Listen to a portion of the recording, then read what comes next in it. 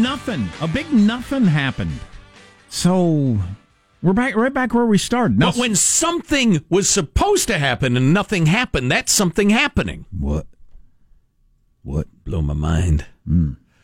So the president gave a speech last night. If the president had declared a national emergency, okay, something different has occurred here. Yeah. Now we're into a different area. But he didn't. He restated the arguments. Chuck and Nancy restated the arguments, looking like wooden Indians, and we're right back where we were yesterday. Yeah, I would say that's a pretty good assessment of it. Let's talk about the situation, the shutdown, the immigration, the wall, etc., with Lonnie Chen, who is a David and Diane Steffi Research Fellow at the Hoover Institution, also Director of Domestic Policy Studies, lecturer in the Public Policy Program at Stanford University. Lonnie, how are you, sir? Hey, guys. Good morning. I'm doing well. Happy New Year. Oh, thank you. Yeah, same to you. It's always a pleasure to talk. So, listen, politics is so tiresome to me right now. The president made his statement. It was fine. The two most powerful legislatures, or two of the three in the country, gave their response. And to me, it was a big nothing. Are we wrong? What was your assessment of what happened last night? No, look, I completely agree. If you were to look up nothing burger in the dictionary, you would see a picture of the president's speech last night. I mean, it was really, and I don't know that we should have expected too much more, because the alternative would have created a lot more controversy.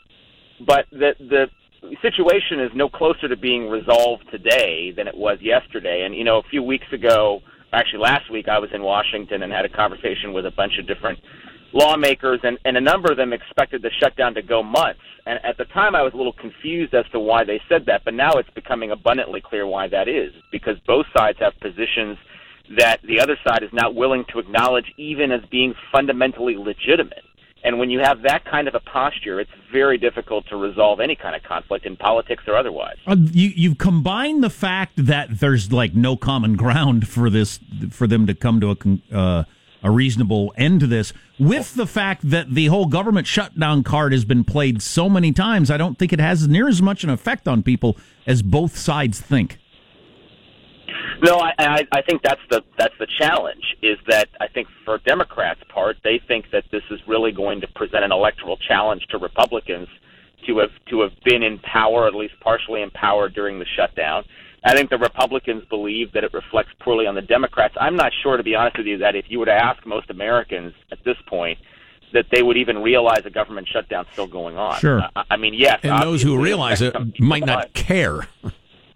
Right. And I don't, if you look at the history of shutdowns, I'm not convinced that it ever really has an impact on electoral politics anyway. I agree. I agree completely. This is even less of a situation. This is even less of a meaningful situation. Which, look, I mean, I'm not for the government staying shut down indefinitely, but I also don't think that, I think some in the media try to make this into a much bigger deal than it is. I just don't think it's that big of a deal. Lonnie Chen of the Hoover Institution, Stanford University, is on the line. And, I have just a little quibble. Not even a quibble. You mentioned that, each side is portraying the other side's position as untenable or immoral or unholy or whatever. Although, when you get behind the politics of the moment, the Democrats have voted for a physical barrier over and over again. Fences, sure, walls, etc., where they're necessary, over and over again, including the very human beings who were speaking to us last night. Meanwhile, the president and the Republican Party have said over and over again, we're absolutely willing to talk about the DACA folks. We're willing to at least discuss a pathway to citizenship for the law-abiding who've been here a long time. There's tremendous common ground. This whole thing is just silly. Yeah, I mean, it is manufactured, and to your point, there's a deal that can be done here. We could do this deal right now, and the deal is border funding, wall funding specifically, for DACA. And everyone knows the deal is out there. Everyone gets the joke on it, but no one's really willing to step up and say, okay, let's get this deal done. And look, part of it is because the political constituencies of the president and of Nancy Pelosi, Chuck Schumer, and the Democrats are served by sticking to their guns. Either the president benefits from looking tough on this conflict because, look, at the end of the day, I think there is relatively broad support for border security and specifically for some kind of physical barrier. And for the Democrats, I think their position is aided amongst their base by looking tough on Trump. And so this is the challenge, that politics get in the way of what is a very easy policy solution. I saw Rahm Emanuel on one of the talk shows on Sunday, one of the sorts of shows you're on now and then. And he was honest enough as a guy who's a wily veteran of the political game to say out loud, honestly, and I really appreciated it, the president's better off with the issue than actually getting his wall going into 2020. That's part of the problem on both sides, isn't it? That they enjoy the issue better than the solution? That's been the challenge with immigration for many, many years. I mean, we've been talking about immigration reform in a serious way for over a decade now. You'll recall President George W. Bush in 2007 tried to make this a signature issue of the end of his presidency. And since then, we've been talking about immigration in varying forms. And so I think that this is the challenge that we have, is that the politics of immigration work better than the policy of immigration for all these different constituencies. And by the way, on your point, you make a really good point about Democrats having voted for border security over and over again. I think one of the challenges Democrats are going to have as this drags on is, how can they be for border security but not be for some kind of physical barrier?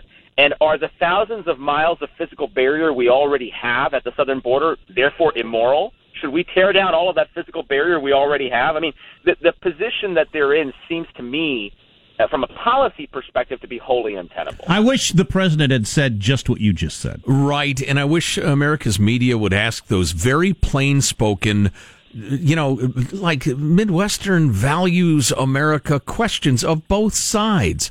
Look, wait, are you guys willing to make a deal? You're willing to grant that? Now I'm hearing you're willing to grant that. You voted for it over and over again. What's the issue here? That I don't know. It makes me crazy. This is no way to run a country. Lonnie Chen of the Hoover Institution and Director of Domestic Policy Studies at Stanford University is on the line.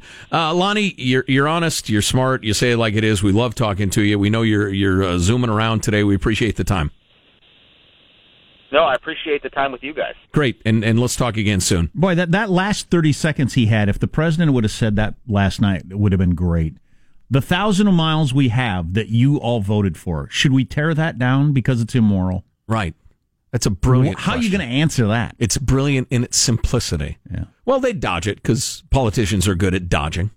It's probably worth chucking out. And listen, those of you who are new to the Armstrong and Getty show. How would you dodge that question? That's a tough one. They're good at it. Listen, we just try to figure out what's going on, and sometimes it serves, quote unquote, our side on an issue. Sometimes we'll say, man, I wish our side was arguing it like this. So, if you swing one way or another, don't freak out, because we'll come around to your side again soon enough. But what was I going to say? That was a lead up to a very important point I was going to make. The president. I don't know. I don't even remember what my point was going to be. But I just don't. Oh, here it is. Little Marco Rubio. He's always so thirsty. Drinking water. Sweats. You ever seen anybody drink water like that? Anyway, Little Marco was part of the Gang of Eight that tried to actually hash out a deal. And the way any deal is going to look. Well, gang of 7.5. Wow. Was that in the midst of my careful analysis a Marco Rubio is short joke? Yes. I think it was. That was pathetic and childish. So anyway, the Gang of 7.5, they got together and they crafted a deal. And listen, if you're going to be realistic, a deal is going to include a little more than I'm comfortable giving and a little more than you're comfortable giving. And it ruined him because he gave more on, whatever, immigration, legalization, whatever, than the core right-wing voter was willing to give. It ruined him. So you got Republicans who are terrified of going a little too far. Meanwhile, you've got Democrats who have so whipped up their constituency in this bizarre and false argument that to be for coherent immigration policy makes you a racist. There's no coming back from there. How do you bargain from that position? Well, all right, folks, we're going to be a little racist, and we're going to fix this bent wall in El Paso. How do you bargain from that position? That's what Lindsey Graham said. He said, as long as the loudest voices are calling us racist and immoral, this can't get solved. Yeah, so we got to tear down what's already built that you paid for because walls are immoral. Build bridges, not walls. Could this conversation get any dumber? It's hard to imagine. So, Lonnie, talking to people in D.C. who say this is going to go on for months. See, all the knowledgeable, wonky people say that. How does it not go on for months? You just explained why it'd be very difficult to imagine it ending. I think it's going to collapse of its own stupidity. I don't think the Armstrong and Getty Show collapsing of its own stupidity. I don't think anybody cares enough. So you think it should just end one afternoon and nobody'd even notice? Yeah, everybody came to an agreement. Grumbles, yeah, they gave in. We got the wall. Then over on the other side, they say, yeah, they gave in. All we're doing is building a little extra fence. And everybody would go back to their lives. You know, they could. I'll bet this would work, especially you get a couple of weeks in. On a Friday afternoon, it's announced that we've reached an agreement to reopen the government with promises to discuss the wall. End of story. That's what Chuck and Nancy asked for last night. And it's just open, and you just don't hear much about it. And people don't care that much, so we just go on with our lives. I don't think the president's going to go for that. Would he have to sign it? So He'd have to sign it, wouldn't he? Because this is a this is a big piece of legislation. It has to go through House, Senate, and he has to sign it. Yeah. So no, he won't sign that. Yeah. So that's what these so-called grown-ups in the room are trying to pull off. The old kick the can down the road maneuver again that everybody's done so many times, and he ain't having it. Right. Then this could go on for months. Yeah. Months. Oh. Well, I'm done talking about it. You're listening to the Armstrong and Getty Show. I think one of the challenges Democrats are going to have as this drags on is how can they be for border security but not be for some kind of physical barrier? And are the thousands of miles of physical barrier we already have at the southern border therefore immoral? Armstrong and Getty. The conscience of the nation.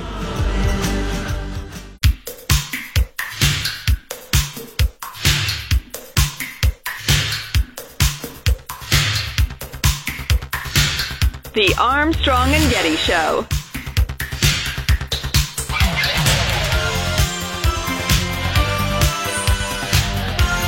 Gappel says he was never given a chance to publicly apologize. Of course, I don't harbor any racist thoughts. They're not thinking through why on earth a guy of almost 20 years in this profession who's never been accused of anything like this before, why would I all of a sudden try to slip that in there? Boy, I'll tell you what, he must have done something terrible, this meteorologist who was fired for saying something racist. This story just galls me. It's astonishing to me. We'll play you the little clip of what he just said. I hope your children are not in the car. It's the way it looked out at Martin Luther King Jr. Park. He was referring to Martin Luther King Jr. Park. He did a slip of the tongue, which we all do in the broadcasting business, multiple times per day. His happened to include a word that sounds like a insensitive racial term. And I'm told that occasionally in the South, people do that phrase on purpose. They substitute that slur for Dr. King's last name. But this was clearly just a flub. But he got fired. A couple of people on social media complained. Wrong. I'm looking at CNN here, Jack. A firestorm that engulfed social media. Firestorm engulfed social media. Phoniest, laziest brand of modern journalism. The online firestorm. Often trolls, Russian bots, or the journalists themselves looking for a pretext to write an article. Yeah, I was looking at the, and so I'm watching the Today Show. And they put up on the screen a tweet from some activist from some group that you never heard of that maybe doesn't even really exist. Because it might be a Russian something or other. Right. Was somebody tweeting, "This was no mistake." Oh, really? So you think, well, even if you believed that, what would you think his goal was? Well, he wanted to finally fly his supremacist flag and go out in a blaze of glory. You can tell by the way he immediately apologized and said it was a slip of the tongue. I would never say anything like that. Because, hardcore white supremacists are always doing that, immediately having outed themselves. This discussion is just, it doesn't make any sense. Okay, no sane human could possibly think this guy did this intentionally or harbors secret desires to. I guess we're missing the point. We're preaching to the choir. I assume practically everybody, if not everybody listening to us right now, agrees. The point of this is, one, almost certainly some trolls or Russian bots or whatever were involved in the so-called social media firestorm. And the TV station actually reacted to that bogus crap by firing the guy. That's what we need to pay attention to, because that's real. And that could happen to you at your job, whatever it is you do. I like that phrase we were discussing off the air, too, call-out culture, which I'd been unfamiliar with. I got all this in front of me, but I haven't read it, so I can't really do anything about it. Well, Positive Sean, a brief description of call-out culture? It is the way that children, particularly those born after 1994, according to Jonathan Haidt, it is the currency to which they gain prestige among their peers. Right, is by calling out injustices on behalf of other people and calling for blood. That's interesting. I hadn't thought about that or heard that before. But let me read a little of it. Well, it's as ancient as can be. You see it in fundamentalist religions all the time. And any group of young people are all concerned with prestige, and there's only so much to go around, so how do you get it? If you get prestige by being the best athlete, kids will compete for that. If you get it by being the most beautiful or the smartest, people will compete for that. Part of the call-out culture is you get credit based on what someone else said if you call it out, which can be good. We have a very tolerant generation on matters of race and gender and all that sort of stuff. However, it has reached a level of personal vindictiveness where people go out of their way to find ways the things other people did could be construed as insensitive, and then you get credit for tearing them down, getting them to lose their job, etc. Right. And if you have to manufacture that outrage, pretending a flub was intentional, for instance, or if you have to fake up the outrage itself, that doesn't matter. You still get the social currency for it. And these people like, the Red Guard in China or the Khmer Rouge in Cambodia, they are so enthused and so excited about being seen as the most enlightened of the enlightened. They don't care how many people bleed to get them that status. Well, this is interesting. Part of the doctrine of call-out culture is it's the impact, not the intent.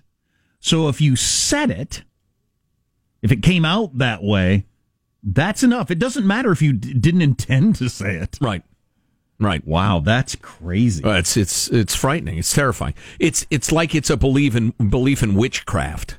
That by this guy stumbling over his words and having said it, he uttered the incantation which brought forth the evil spirit from out of the enchanted butter jar or whatever. No, he just stumbled. Nothing happened. Racism is repugnant. Some doofus weatherman stumbling over his words is not. Who's writing this, Sean? He's got a lovely scourge. Quoting Jonathan Haidt, co-author of the Coddling of the American Mind, co-written with Greg Luciano. He said, when I speak about this around the country, I ask if they have a call-out culture, and almost everybody says yes. I say, do you want that culture? And nobody says yes. Wow. Which is troubling. Wow. So people are simultaneously participating in it while realizing the dangers of this could be turned against me any moment, and this is not sustainable. And he said it coincides closely with the dramatic rise in the mental crisis among young, particularly for women, the suicides and all the stuff we've talked about. Mm-hmm. So you've got the fear that you could be on the wrong end of it at any moment. Right.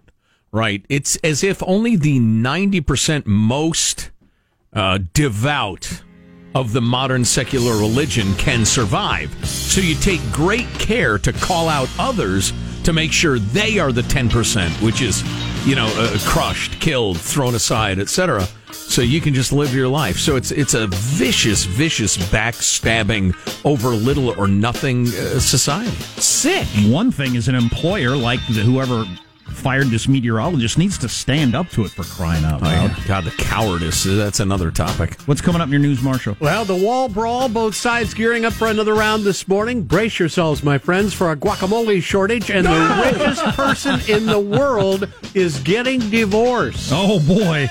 You're listening to the Armstrong and Getty Show. Take things over.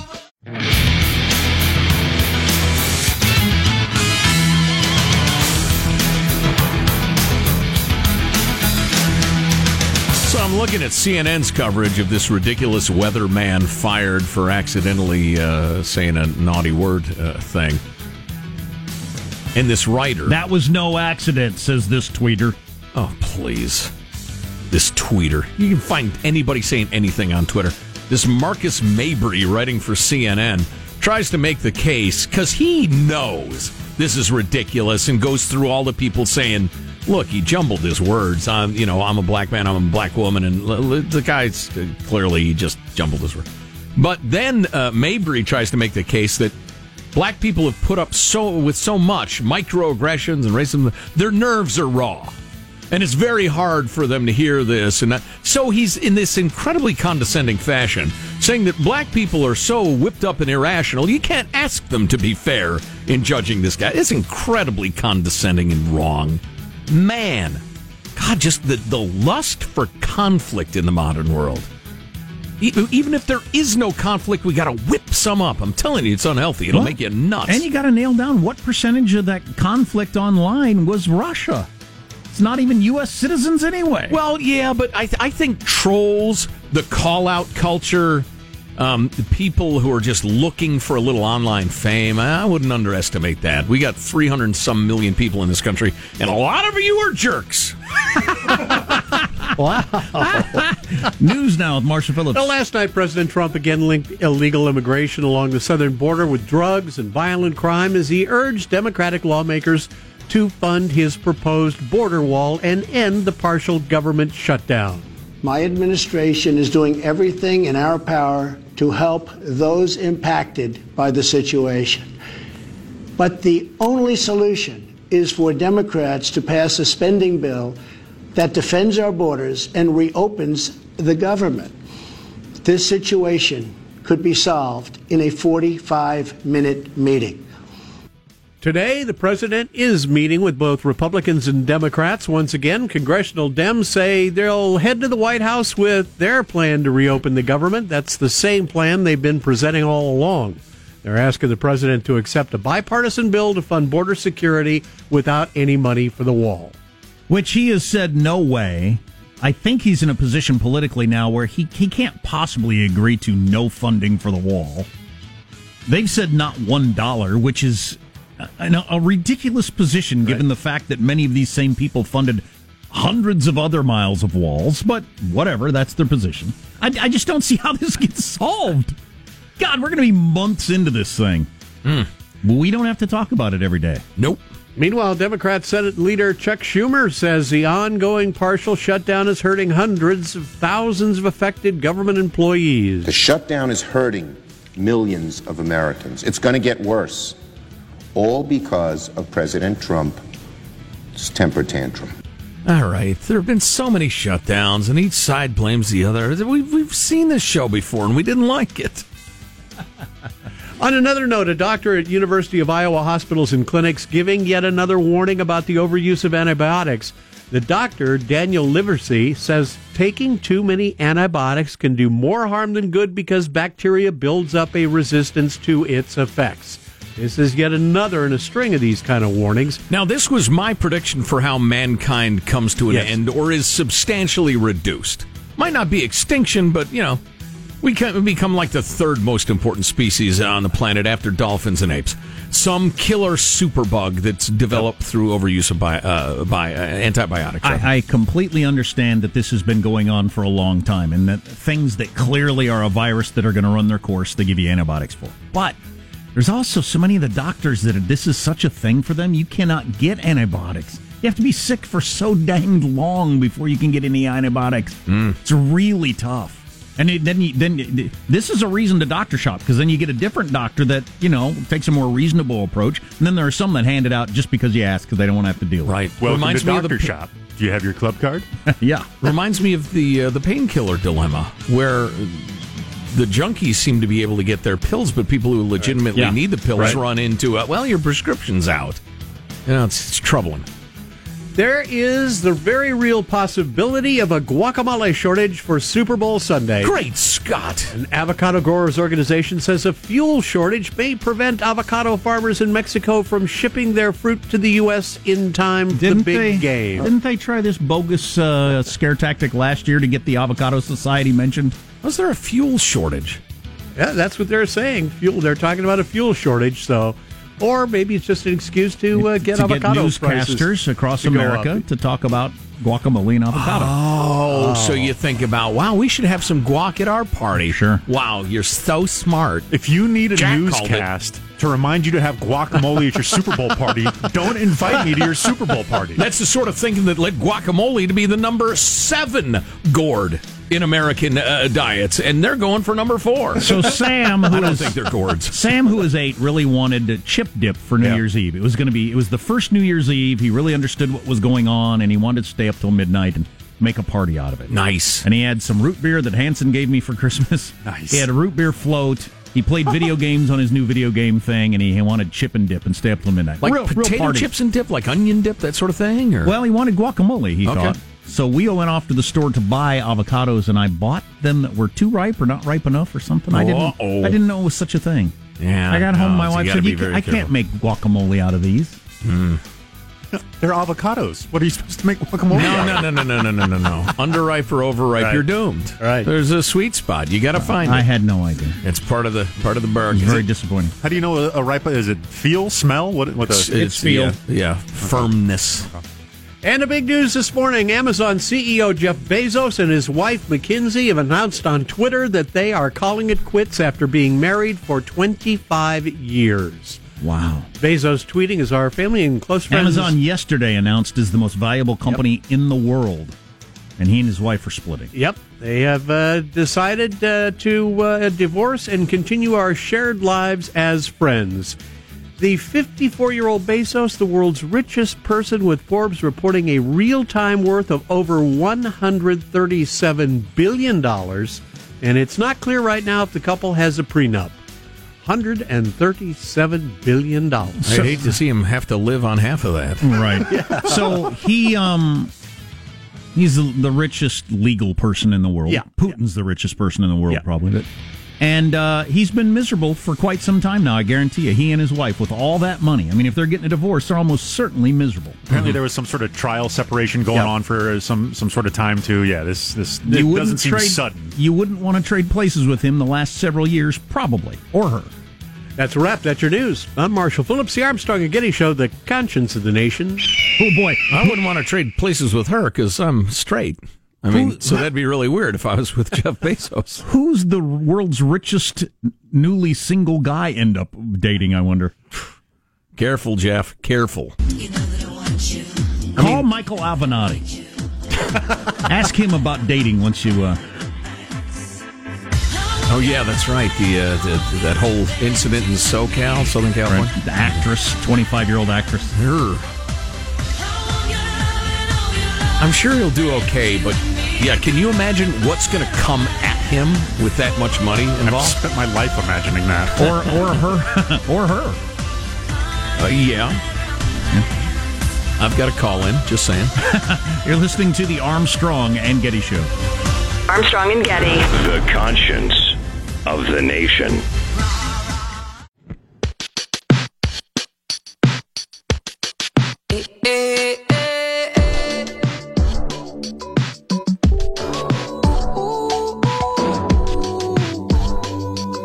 The Armstrong and Getty Show. So the meteorologist that got fired for accidentally saying something, well, if he had said it on purpose, it would be racist. But it was a slip of the tongue. Right.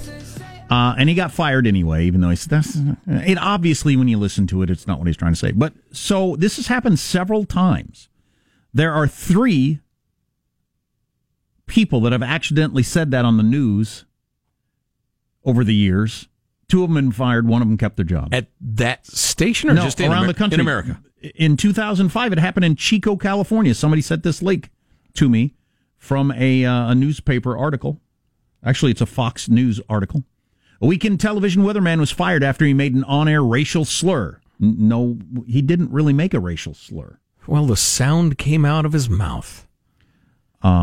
Station officials said Ron Blair of KTNV in Chico was delivering the extended forecast Saturday when he said, for tomorrow, 60 degrees, Martin Luther blank King Jr. Day, going to see some temperatures in the mid-60s. Jim Prather, Jim Panther. Can I switch names? Jim Prather, who might be listening to us right now, Vice president and general manager of the ABC affiliate said Blair stumbled, but the excuse was not enough to save his job. This kind of incident is not acceptable under any circumstances. You're a numbskull. I hope you get the feeling back to your skull. How do you say that out loud? I know. It's just words.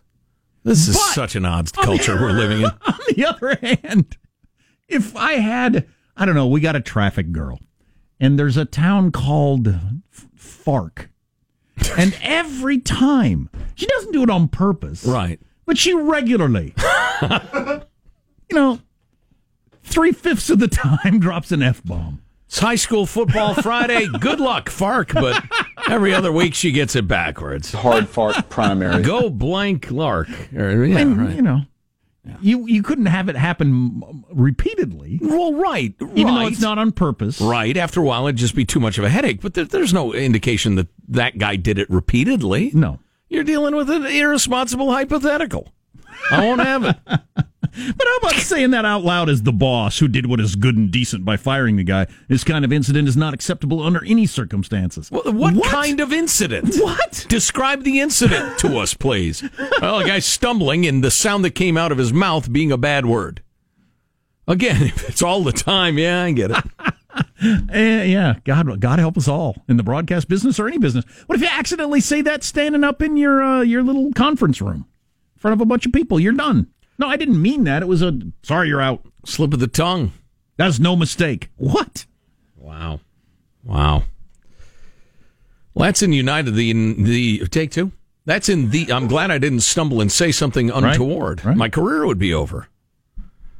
That's the United States, Jack. Meanwhile, in Canada, there's a crisis as more and more people trying to steal from, I guess, donation boxes are getting caught on the protective devices they're in and dying in the donation boxes.